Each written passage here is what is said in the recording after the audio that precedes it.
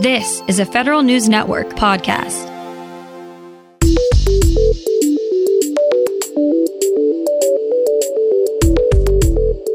Coming up on today's Federal Newscast, new leadership is taking form for Veterans Affairs overseers in Congress.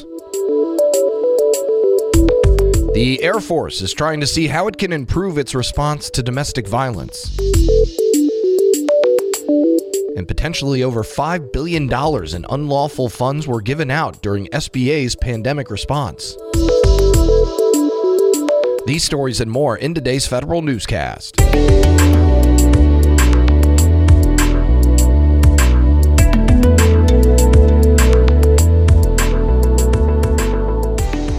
Welcome to today's episode of the Federal Newscast. I'm Eric White. Republicans on the House Veterans Affairs Committee are tapping new leaders for its subcommittees. Congresswoman Mariannette Miller Meeks will lead the subcommittee on health at a time when the VA is hiring tens of thousands of healthcare workers across the country. Congressman Matt Rosendale will serve on the Technology Modernization Subcommittee, which will oversee the VA's rollout of a new electronic health record system. And Congresswoman Jen Kiggans will lead the Oversight and Investigation Subcommittee.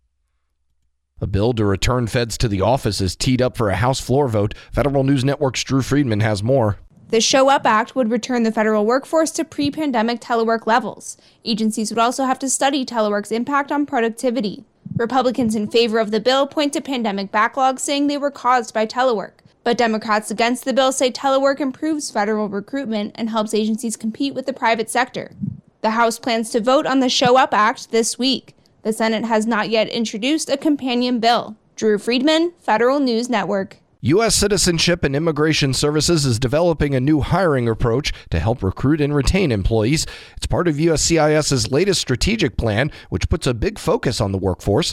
The agency is re-engineering its training programs and identifying additional opportunities for remote work and telework. The plan also involves developing a new employee engagement strategy at USCIS and building out infrastructure to support diversity, equity, inclusion, and accessibility. The Cybersecurity and Infrastructure Security Agency is putting a renewed focus behind supply chain security. Federal News Network's Justin Doubleday reports. CISA is establishing a new program for cyber supply chain risk management. The agency is developing a training program and roundtables for feds, industry, and state and local governments. Agencies are grappling with numerous acquisition requirements and policies aimed at managing technology risks ranging from software vulnerabilities to counterfeit electronics and foreign investment concerns. CISA says it aims to help agencies operationalize supply chain risk management with its new program. Justin Doubleday, Federal News Network. The Air Force ordered a 90-day review of how well the department supports victims of domestic violence. An Air Force IG report found possible improper handling of domestic violence incidents. It cited a need for improvement in establishing trust and rapport with victims, particularly in the early stages of reporting. The effort will include partnering with outside organizations experienced in supporting military spouses and former military spouses who are domestic violence survivors. The Air Force recently established a Connect to Care approach, outlining expectations for providing victim services. The Navy needs a few good sailors and Marines to produce and star in safety videos. The submission should be between 12 to 60 seconds long and feature a message about operational safety in a format suitable for social media. The contest runs through October, and Navy Safety Command will recognize first, second, and third place winners. The videos will be promoted across all Safety Command social media platforms for 30 days and evaluated on the effectiveness of their engagement. A significant promotion for a longtime Navy IT leader. Jane Rathbun is now the Principal Deputy CIO for the Department of the Navy. Until now, she's been serving as the DON's Chief Technology Officer and as a Deputy Assistant Secretary for IT issues.